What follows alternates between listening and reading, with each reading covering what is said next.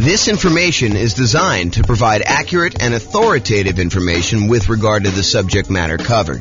It is offered with the understanding that the presenters are not engaged in rendering legal, accounting, or other professional services. If legal advice or other expert advice is required, the services of a competent professional should be sought. Welcome to the Woodlands Real Estate Investing and Real Estate Financial Planning podcast. Learn all about investing in real estate in the Woodlands, Texas, with a combination of real estate financial planning and modeling with numbers specific to the Woodlands, plus syndicated, more generalized recordings of live and pre-recorded real estate investing classes. Not all of them specific to the Woodlands. Be sure to stay tuned after the podcast for a message from our sponsors. Well, hello and welcome, everyone. I am James Orr, and today we've got a very special class. It is the impact of rapidly rising interest rates on real estate investors. It's going to be a new format for us. I'm trying a little shorter episodes to see how that goes. So hopefully you like the new format. So here's the backstory. I'm recording this in October of 2022, and what we're seeing right now is unprecedented rising interest rates. So I've got this really cool new infographic that Visual Capitalist put out, and I'm going to go over that. And I'm going to talk about how the rising interest rates impacts real estate investors. You know, I covered this idea before in the Real Estate Investor Shocks class way back in August. It was one of the reasons that class exists. Had a client who was under contract to buy a new construction property. And while they were under contract to buy the new construction property, interest rates rose considerably. And it really changed how that property looked for them because they were unable to lock it in. Usually when you're buying new construction, it's harder to lock in interest rate unless you do some type of extended lock period, or the builder's got some type of extended lock period or some pre-established rate. But if you're trying to do it with a traditional mortgage broker, a lot of times it's more expensive to lock more than 60 days in advance. So they were floating their rate thinking, rates, might go back down a little bit between while they're having the house built and when they're actually going to close. And just the opposite happened. The rates jumped up very significantly while they were under contract to buy the property, almost to the point where they did not want to buy. And so I did a whole class on that type of shock and a lot of other shocks. And that's the Real Estate Investor Shocks class. That was back in August. You can go find that on the podcast. So we've seen interest rates going up at a rate that is unprecedented, and I'll show you some graphics about that here in a second. And one of the things that the question is, does this impact real estate investors, and how does it impact them? And so we're going to start a conversation about that. I think this is much more than a single episode topic. I think that we're going to talk about what happens to real estate investors as interest rates rise, as part of a theme moving forward. And so there'll be a bunch of other kind of classes and modeling and discussions on that topic, but this is kind of just us getting started. So, all right. So the chart that I have from Visual Capitalist goes over what's called the federal funds rates. It's basically what the banks use in order to loan money to each other overnight. So it's not mortgage interest rates that were shown specifically, although the federal funds rates is very closely related in many ways to what a mortgage interest rate would be. It's not the exact same number, but if the federal funds rates go up, then it tends to increase mortgage interest rates as well. And if the federal funds rates go down, then that tends to impact mortgage interest rates too. And so what the Fed does, it actually sets these rates, which is what banks charge each other to loan money overnight. And therefore, that impacts what the actual mortgage rates. So the Fed is actually impacting mortgage rates, but indirectly. So let's take a look at what the numbers are.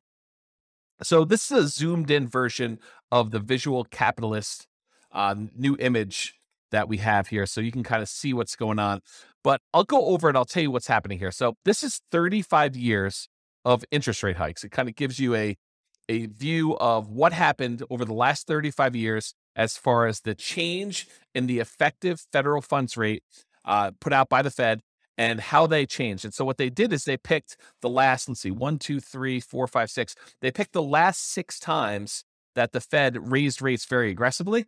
And they wanted to show you, this is over the last 35 years, and they wanted to show you how quickly they did it.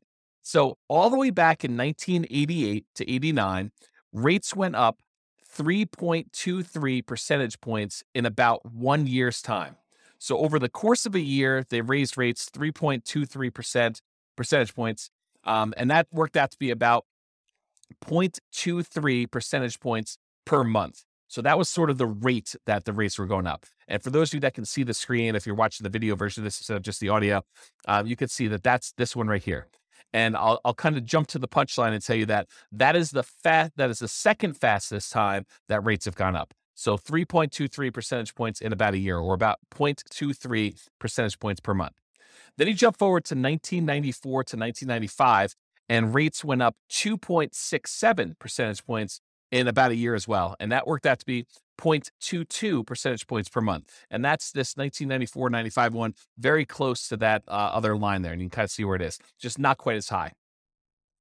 And then in 1999 to 2000, rates went up 1.51 percentage points over 11 months. So a pretty big increase, but over a slightly shorter period of time. That's about 0.14 percentage points per month. And so that is the 1999 to 2001. That's this little blue line if you're looking at the video right there.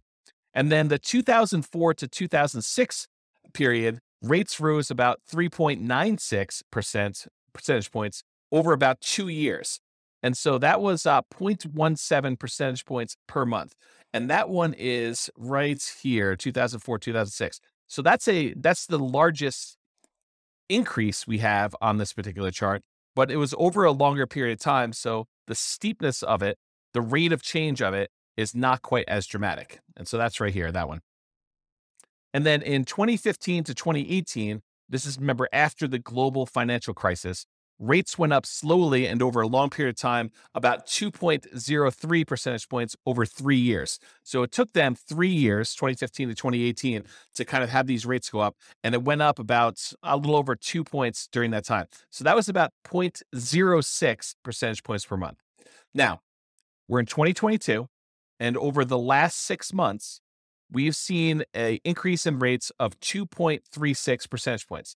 So as far as like magnitude goes, it's definitely not the biggest increase we've ever seen. In fact, we've seen we've seen 3 other periods in the last 35 years of history where rates have gone up more than this. Okay, so it's not just a order of magnitude problem that we're seeing that. But what we are seeing is the time period, the amount of time it took to increase that much is a new record. It's faster than any other time in history. And so we saw a 2.36 percentage point increase in 2022 over 6 months, which is 0.4 percentage points per month.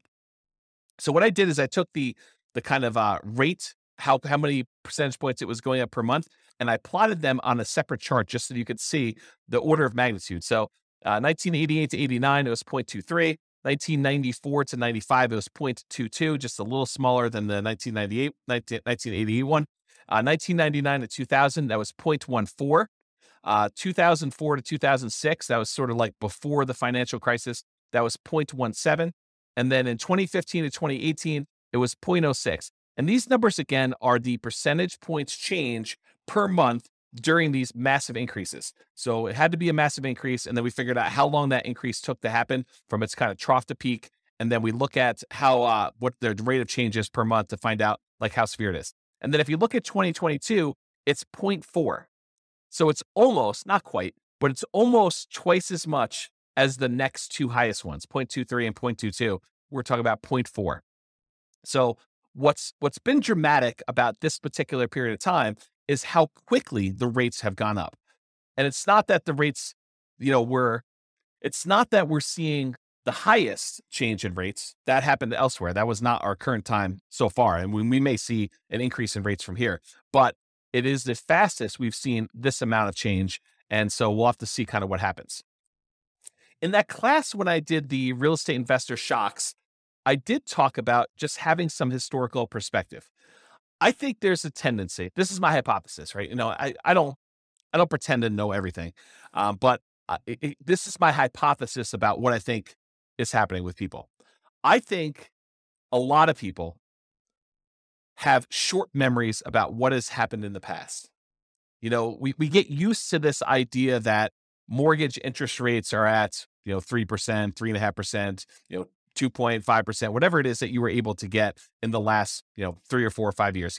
When we've seen, this is the chart showing historical interest rates, it's like over here down in this really low section. So whatever you were able to get for that. And I think what happens is people think, that's normal. I should be able to get a 3% mortgage or a 4% mortgage or, maybe even a 5% mortgage. That seems like a reasonable number. But what I think some people, I would even argue maybe most people don't realize that historically that's really low. Like if you see these numbers here, like the 2-3%, that's exceptionally low, going all the way back to when this is the Federal Reserve. Freddie Mac source is the website that was from the Fred. I think it's the St. Louis Federal Reserve. But anyway, it shows the sources from Freddie Mac data. It goes all the way back to, this looks like maybe 1970, 71, sometime around there. But 1971, it was 7.5%. And this is actually mortgage interest rates now, not the federal funds rate. But back in 1971 or so, interest rates were 7.5, higher than they are today. And from there, 1971 through probably whatever this is, mid 80s or so, interest rates actually went up largely to the high of almost, 18, 19%, whatever that number actually is. It's definitely over 17.5, it's probably over 18.5. So interest rates went up pretty significantly during that period.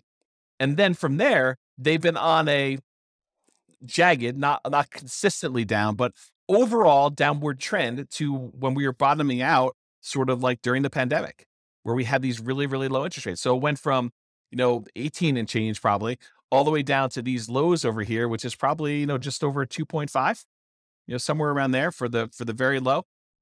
But now we're back up, I'm recording this in early October, 2022. We're back up to, probably pushing 7% or so as the interest rate. Lower than what we were in the early 70s, but definitely a lot lower than we were in the 80s. But, we're kind of used to this shorter period of time. Our memories are kind of like short-term memories are kind of are triggering off of, we have it so bad now because, 5 years ago, interest rates were amazing. There were these really low ones and now they're much higher. So we've seen the highest rates we had probably since, I don't know if I kind of use my mouse to go over here. I don't know, since probably the early 2000s, 2007, 2000, probably in there. It's probably about where we were. And then before then, it was probably back to, early 2000s, 2001 or so that we saw the rates where they are. So I guess what I'm trying to point out is real estate investors, I think people in general, but also real estate investors, they have these shorter perspectives on what they're kind of like used to seeing.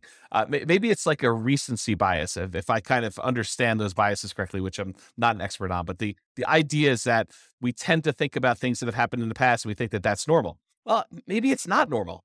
And so as part of the discussion moving forward with this is I want to discuss the impact of these rising mortgage interest rates. And then maybe some really early on ideas. We have a lot to cover, and I'm not going to cover it all today, but a lot to cover on this idea of like what we should be doing and how we should think about and what it looks like when these different types of things happens, like rising interest rates or property values going down or more or rents going down or maintenance on property getting out of hand or, all of these sort of like unknown things, inflation. I mean, we got a lot of these things happening at the same time right now, but overall, when you're thinking about making real estate investments and buying properties and rental properties and all those different things, these all have an impact. So let's talk today, just kind of narrow it back down, the impact of rising mortgage interest rates. So the impact of rising mortgage interest rates, especially after significant price increases, because we're kind of coming off of a really hot real estate market in general, where a lot of people were bidding above asking price and prices were going significantly above asking price. And, property values were increasing very rapidly. So when we see these mortgage interest rates rising, and now we already had property prices that are up much higher than they were, 2, 3, 4, 5 years ago. And maybe we've seen rent increase, but maybe not quite as much as we've seen these home prices increase, and definitely not as much to kind of counteract the ability for the prices going up and the interest rates going up, such that the payments on those, if we finance those properties, to be able to support that particular property. So now when you have prices going up and rents going up, but maybe not quite enough to keep pace with the prices going up, and maybe now these really high interest rates, it can make it much more challenging to have positive cash flow on a property. And because of that, also to qualify to buy the next property and any additional future properties you're planning to buy. So if you were using something like the nomad strategy, where you're buying a property, moving in, living there for a year, and then after the year, converting that to a rental and repeating the process, it's one of the strategies that a lot of folks use in order to minimize how much they need for down payments, get better interest rates on their loans, and then they kind of buy a property, live there, and then they acquire as many properties as they want, repeating that process over and over again. But if you're trying to do something like that, then having these higher interest rates and higher prices and the rents not being growing quite as fast as those two are growing in tandem, that actually impacts your ability to qualify for the next property, making it harder. You may have to wait.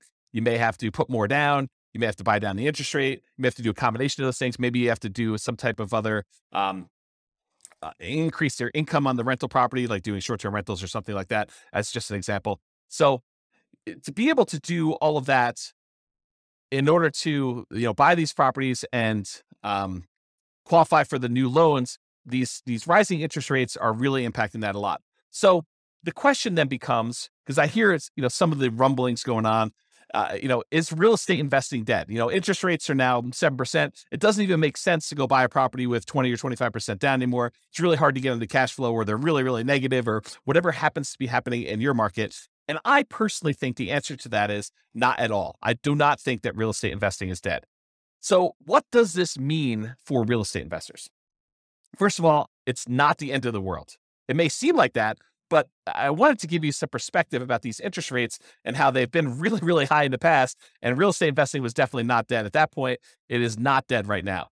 There are strategies that you can apply that don't rely on you or your customers getting new bank financing at all. So first of all, you could do totally lender kind of non-contingent on the lender at all type strategies, like going and getting owner financing. So now you're negotiating directly with the seller, or wrap financing, taking existing loans. I mean, this is a great period if you're willing, and not everybody's willing to do this, right? Some people just want to go buy a rental property. They want to work their job. They want to buy the rental property, put a property manager in place, and have that become a very passive stream. And they're not willing to go out there and negotiate directly with a seller to find a deal and do that. That's up to you. I mean, it's really up to you as to whether they want to do that strategy or not. But you can go find owner financing. You can do wrap financing, where you have these existing loans that over the last few years that have been really, really low. You buy those properties and you wrap the financing on that, kind of like a subject to, but you give the seller the right to foreclose if you're unable or unwilling to make the payments on it. Loan assumption. So there are some loans, especially if you're doing like a nomad strategy, where you can go in and formally assume a loan that has a lower interest rate, may require a slightly larger down payment than what you might have been thinking. But that's definitely a strategy where now you can take over a really good interest rate loan on a property that is, 3%, 3.5%, 2%, things like that. You could also do lease options, where you are leasing a property and you have the option to purchase it, or you do a lease purchase where you have a lease on a property and you have a purchase agreement, the contract to be able to buy it at some point in the future. So those don't require outside financing. Agreement for deed, where you have an agreement with the seller that you're going to make monthly payments, and at the end, they're going to provide you the deed to the property if you do all that. And then buying properties subject to the existing financing, where you leave the existing seller's loan in place. The seller deeds you the property, so you are now the owner of the property, and you start making payments on an underlying loan, as an example. So those are strategies that do not rely on you or your customers specifically getting new bank financing. Now, a lot of these strategies do rely on your customers eventually getting loans and cashing you out. For example, a very common lease type strategy is you do a lease option, you acquire property on a lease option or subject to, or wrap financing, and then you immediately offer it to a tenant buyer with a lease and an option to buy it from you. And in that case, you are eventually relying on your lease option tenant buyer going and getting a loan from a bank and cashing you out in the property, if that is your model to do that. But there are versions of this strategy where you agree with the seller upfront that you plan on lease optioning the property and that you do not intend to lease option exit it. You're going to hold on to it long term. And so you have to negotiate a much longer lease to do something like that. So those are some examples of things that you can do that don't rely on you getting financing right now. And who knows what the future, right? I mean, I could try to make predictions and say, I think interest rates are going to go up, or they're going to go down, or they're going to go back down to 3% or 2%, or they're going to go up to 8% or 15%. I could try to make predictions, but I don't know what's going to happen. I think a lot of really smart people don't know for sure what's going to happen. I think there are some people that were a little bit surprised to see the rates do what they did, last month or two. And we don't know what's going to happen in the short term. We don't know what's going to happen in the long term. I think overall, my best guess is that rates will go up and down. No, not to be not to kind of be dodgy here, but I think we'll see rates increase. We'll also see rates kind of come back down, and so you have cycles going through where rates are getting better, rates are getting worse. So I forgot where I was going with this, but the idea is those strategies exist, like all the ones I talked about, all the creative financing stuff. Or you could do a totally different business model if you really are committed to doing some type of real estate, but you're flexible in your approach, like flipping properties as an example. Although a lot of times flipping properties involves you buying a property and then selling it to somebody, which relies on your customer actually getting a loan. You could wholesale properties. Again, in most cases, it's relying on somebody else getting a loan to do it, unless they're buying cash. Wholetailing, which is wholesaling, but to a retail buyer, or it's straight up doing real estate brokerage. I mean, it's kind of related enough. When you start thinking about wholetailing looks a lot like real estate brokerage, except you're only doing real estate brokerage. You're only doing one side of the transaction. Instead of having to find the deal and the buyer, you can either find the deal or you can find the buyer and get paid a fee, a real estate commission for doing that. They're mechanically different, but if you think about it philosophically, they're very, very similar. Utilizing options or option auctions, where you're also finding and buyers doing that. We're investing in tax liens or tax deeds, or doing partnerships on properties where one of your partners is buying all cash or doing a syndication of some form.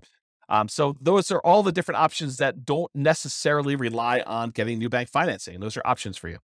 So if you were relying on bank financing in your previous strategy, the new market that we're in, the interest rates being where they are, prices being where they are, rents being where they are, the kind of the economy being where it is, it might suggest, it doesn't require this, but it might suggest that you pivot to another strategy in the interim, or so you could pivot to any of those other ones, or another option is use this time to prepare.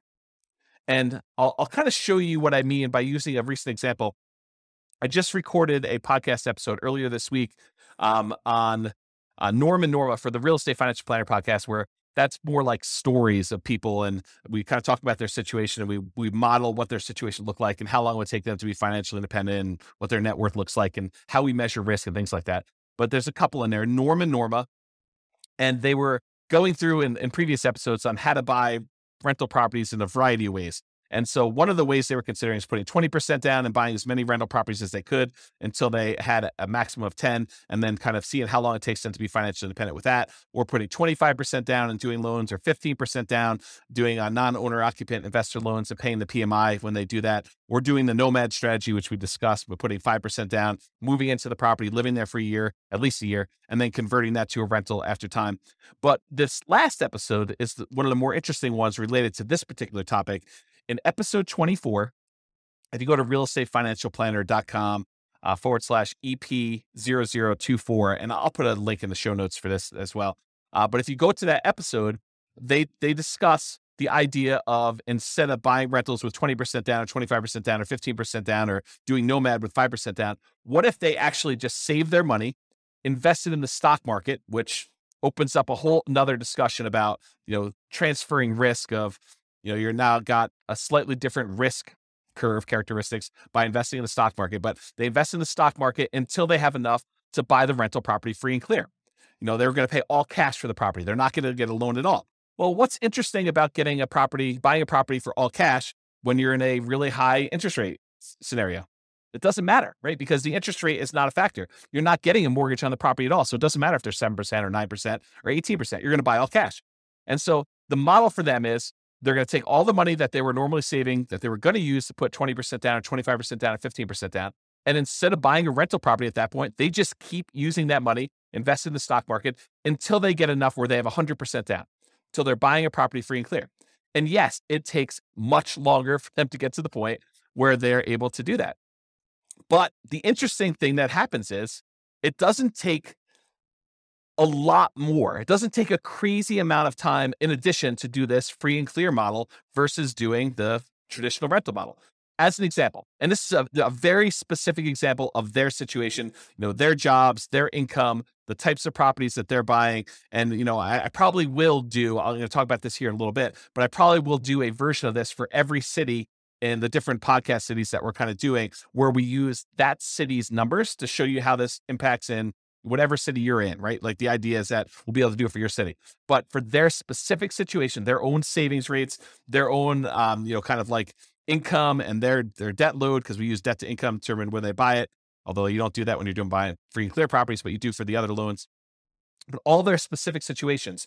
In that particular case, it takes them, when they're buying 20% down payment rentals, it takes them 31.17 years. So just over 31 years to be financially independent, where the income from the rentals and any other money that they have invest in the stock market using a safe withdrawal rate, but a combination of cash flow after all expenses and the money that they have in the stock market, that combined is enough to support them with their minimum income that they need for retirement. And we do adjust for inflation and do all the math right. So you can go listen to the episode to get all the details. But the short version is it's about 31 years if they put 20% down.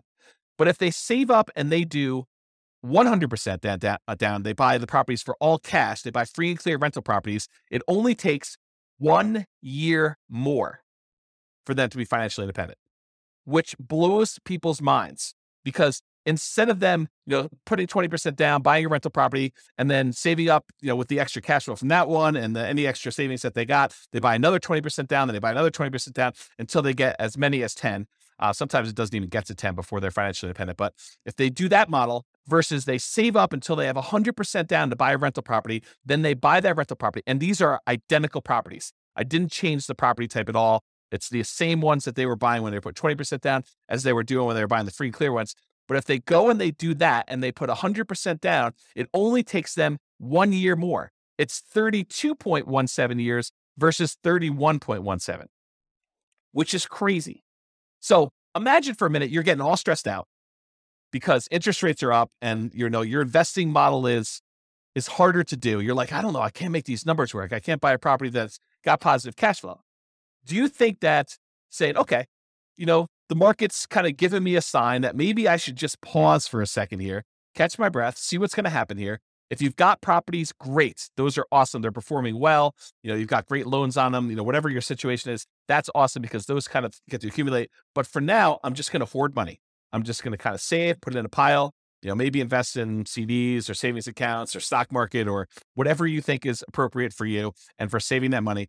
But you kind of let that money grow, knowing that either one of two things is going to happen.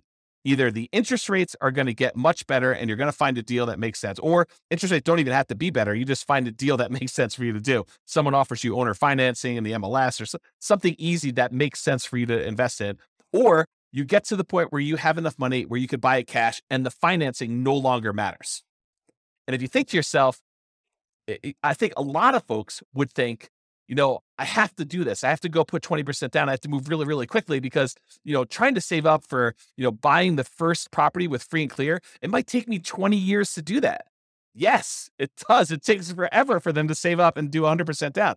But when they do, the cash flow from that free and clear property makes up a significant amount of the amount that they need to be financially independent, such that they don't need that many properties in order to hit that number to do that minimum amount they need.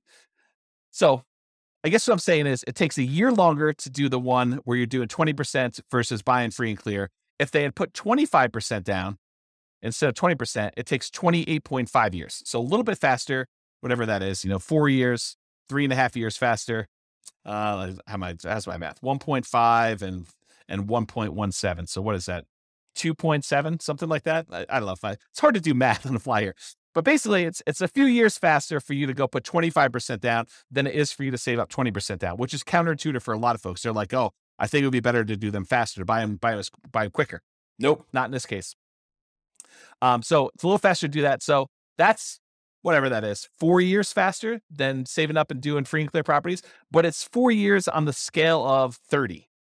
So it's, percentage wise, it's maybe 10%-ish. 15%, somewhere around there. It's hard to do math on the fly, but that idea. If you put 15% down, it's actually slower. It takes you longer to get to financial independence if you put 15% down and pay PMI than if you go and you save up your money and buy your properties all cash. Craziness. So that takes 33.42 years. And if you do the nomad strategy where you buy a property as an owner occupant with 5% down, you move in, you live there for at least a year, That's a requirement of the lender in order for you not to be committing loan fraud. So you have to agree to do what the lender says. And the lender says for you to get an owner occupant property, you need to occupy the property for at least a full year. So you buy the property for at least a full year, you live there. And then once you buy the next property, you convert that old one to a rental, you keep it, you'll convert it to a rental, and you buy the next one 5% down, you move in, you repeat this process until you have up to 10 properties in this case, but as many as you want in reality. And that takes 26.33 years. So a little more than 26 years to do that. So that's like, whatever that is, 6 years faster than doing the free and clear model where you pay 100% cash for your properties. I don't know. That's kind of interesting. So is real estate investing dead? Not really. I mean, even if you decided to forego it, like loans at all, and saved up and bought, free and clear properties, I think it's completely reasonable for you to do that. Okay. So in a similar class to this discussion before, I've taught a class. Sorry, I had to grab a beverage there. So previously, this is probably about, it's probably about a year and a half ago now. I taught a class called Is Nomad Dead? It's a class for nomads that had been buying properties every year or so. And they were wondering, hey, James, the real estate market's going crazy. The property prices, they're going up so much, and interest rates were getting up a little bit higher, not like what they are today, but they had gone up a little bit. So they're like, hey, I can't quite get the deals I was getting, but prices are way up. And there's bidding wars on properties where, they were having to waive things in order to get their offers accepted that you probably shouldn't be waiving in general, like, appraisals and inspections and, all those things that you might want to keep in most of your offers if you can. I mean, they were in a market where they had to do that to be competitive, but in the ideal world, you'd want to keep those. So they had these bidding wars going on, and the inventory was really, really small. So they had a very limited selection of properties available. So you had all these different factors going on. People were asking me, the strategy that you've been teaching for a while and that you've written that book on, like what has happened? Is this concept no longer valid? Is it dead? And I think this is, as part of a bigger picture, this is part of the challenge I have with real estate investing books in general. You'll go read a real estate investing book, and by the time it gets published in print, a lot of the ideas in there, they're dated.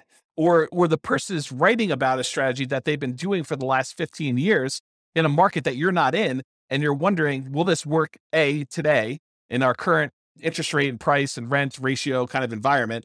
And will it work in my market? And I think that's always been the frustrating thing, at least for me. I can only speak for myself. It's been frustrating for me to read a book and wonder, does this strategy work in my market with the current stuff I've got here? And so these people, even though a lot of them were in my market and they read the book, they're reading a book that's 5 years old, and I'm using numbers that they don't seem like they're today's market because they weren't. The prices had gone up so much, and interest rates were different, and the market dynamics were different with the bidding wars and limited selection stuff. So they were wondering, hey, is this nomad thing dead? Is this something I can even do? And so there's kind of like the short version of the 2-hour class, which you can go watch the whole Is Nomad Dead class. It's a pretty in-depth dive into this particular topic. But in that class, we basically determine this. This is kind of like the short version.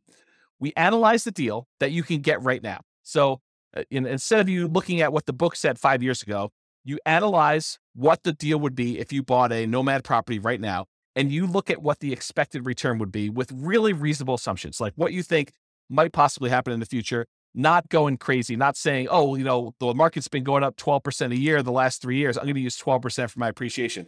I don't think so. I mean, I don't think that's a reasonable number to use for doing any type of long-term modeling.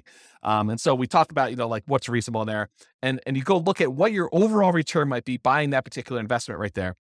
And you should use something like, the world's greatest real estate deal analysis spreadsheet, which you can go download for free. Just go to realestatefinancialplanner.com/spreadsheet, and you could download a copy of that particular spreadsheet where you could do this analysis, and you could see the overall return you're getting from your expectations of appreciation, how much the property might go up in value, your cash flow analysis, how much will the property throw off in cash flow? And sometimes that's negative depending on what market you're in, or the debt pay down return, how much debt are you paying down on that property if you have a loan on it each, year or period of time, whatever you're analyzing for.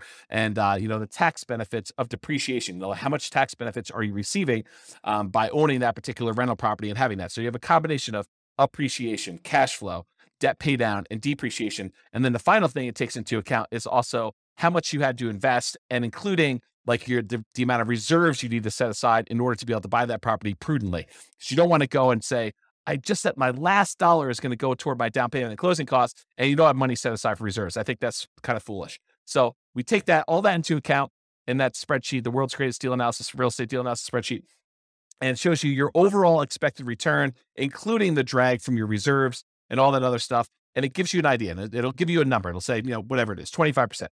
And then you go look at it and you say, okay, so I can reasonably expect in the first year or so to do 25%. And overall, the overall return on equity, which is the way you should do it, there's probably a whole nother class and they teach on return on equity, but the overall return on equity tends to decrease over time. It tends to get lower and lower and lower over time until eventually it becomes the unleveraged appreciation rate and the cash flow or the cap rate on the property. So the combination of an unleveraged appreciation rate and cap rate, so you might be seeing, depending on what market you're in or anything, maybe 8%, 3% for appreciation and 5% for cap rate. Each market's a little bit different, but that general idea. So over time, it goes from whatever the high was down to this cap rate plus unleveraged appreciation rate, which might be 8%. I'll definitely do a detailed class on all that stuff. So if you're not following along, awesome, good for you. If you're not following along, just breathe, relax. We will get to all this stuff in other classes. So this idea though, is you go look at the return you're getting on that thing and you say to yourself, okay, I'm getting whatever number it is for you, 25%. And you say to yourself, can I invest in anything else? Can I go find another investment that is going to do better than this 25% or whatever your number is with similar acceptable risk characteristics? And specifically, the risk characteristics have to be like what is acceptable to you. I personally don't think that buying a rental property has the same risk characteristics as buying crypto, some type of cryptocurrency and speculating in a cryptocurrency market. I think they're different risk characteristics. You may think they're the same, and that's up to you. I mean, I'm not going to impose my will on you, but I think they're different. I also think that putting money in a savings account has very different risk characteristics than buying a rental property. I think that savings accounts are less risky than buying a operating rental property business, which is what you're doing. But I do think buying a rental property and buying stock in a operating business are similar in some ways, right? In one way, you're buying stock, ownership in a company that is operating. It's an operating business. When you buy a rental property, you're buying an operating business. I mean, you're buying the business that owns the property and rents it out to tenants and has like operating expenses and everything else. So those are similar enough for me, but it's up to you. So the idea though is you look at the return you can get by buying a property right now, doing your analysis in that spreadsheet, seeing the number that you can get and saying, okay, with this particular number, is this something that I can go invest somewhere else and get this return or better?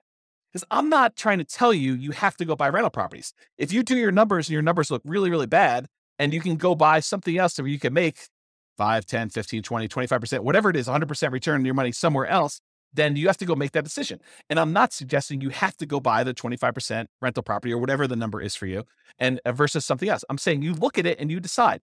You can't go compare it to what you could have made 5 years ago. You can't go read the old Nomad book and say, oh, but James, when you were buying those properties then, you were getting 80% return on your money. Okay, I was getting 80% back then. Today, the numbers are whatever they are, 30%. Does that mean you shouldn't do it because you can't get 80% anymore? I don't think so. I look at that and I say, okay, I'm getting 30% if I do this. Can I do 30? Can I get better than 30% somewhere else? And you make that decision. That's sort of what applies today, right? You go analyze a property, whether it's Nomad or not, you do the same thing. You go analyze a property and you ask yourself, can I do better than this somewhere else? Can I put my money to work in another investment that has similar acceptable risk characteristics to me that I can go invest in that, something else?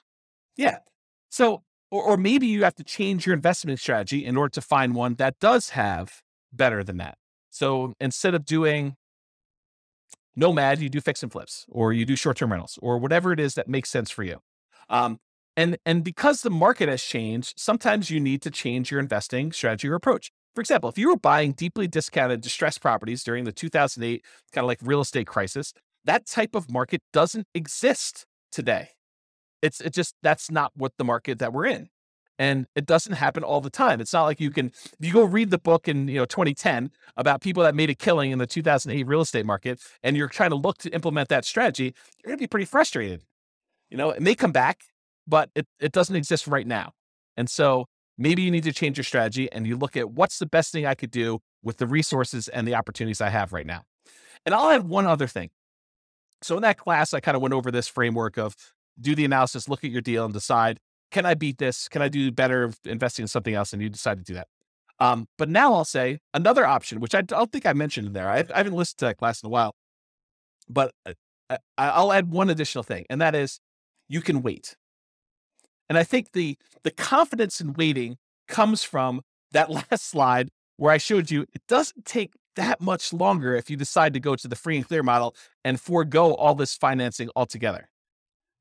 There are some strategies that are much faster than that, but if you're thinking I'm going to do 20% down versus I'm going to do this free and clear model, I think even if you had to wait 20 years to build up enough down payment to buy a property free and clear, which I don't think it's going to be that long, but I think it's prudent for you to wait on the sideline. I don't think it's unreasonable for you to say, I'm just going to hold my money.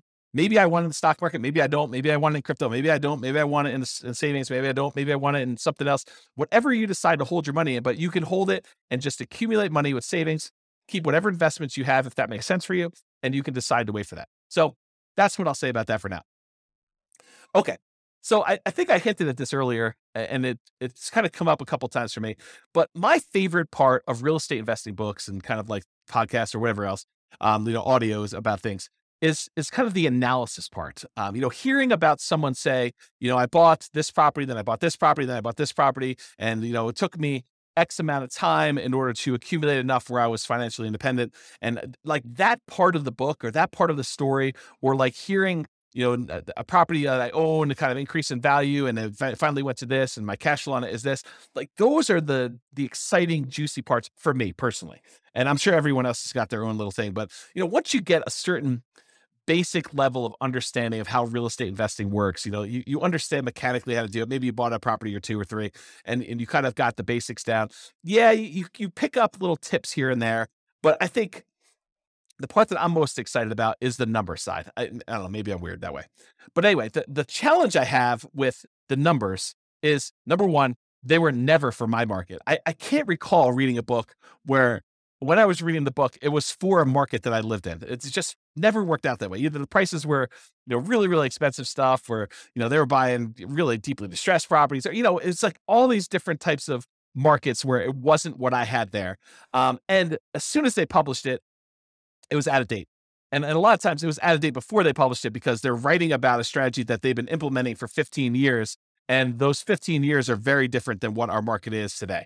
And so they were never for my market. They were almost instantly out of date. And so what I plan to do is I will plan to solve that problem for folks by doing city-specific podcasts. That's why there's all these different city-specific podcasts. The content is largely the same, except all the analysis that I do is city-specific. So no matter what city you're in, we will do analysis using your property prices, your rents, your taxes, your insurance, like all those numbers that are specific to your city.